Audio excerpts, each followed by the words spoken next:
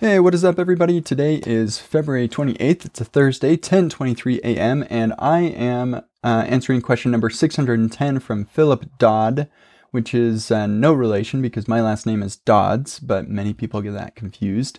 But I'm sure that somewhere back decade or many thousands of years ago or something, we all come together. Anyway, so Philip is wondering, how do you choose your next goal? So have you ever had times, maybe right after having accomplished a particular tech goal, that you aren't sure what your next goal is or should be? If so, what advice would you give someone in a similar situation? My enthusiasm is still there. I'm just having a difficult time knowing where to channel it next. I think I had this a lot more when I was earlier on in my career and I didn't have quite as many things lined up.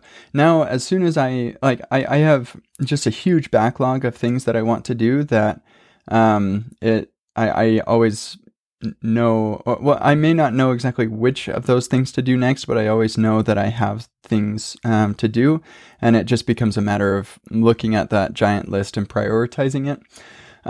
But early on, I think that one of the reasons that you see these people produce a bunch of really useful things is because they're solving problems, and like actually that applies to anybody who does anything really, is that they're solving problems.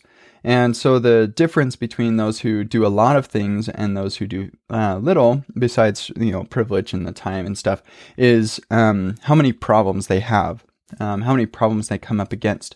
So early in my career, I didn't have as many problems that I was dealing with. But as I became more experienced and started doing more things, I started running into more problems.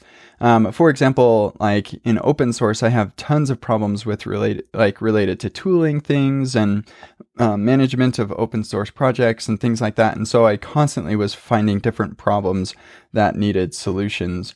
And the more applications that I build, the more problems that I feel like I need to solve.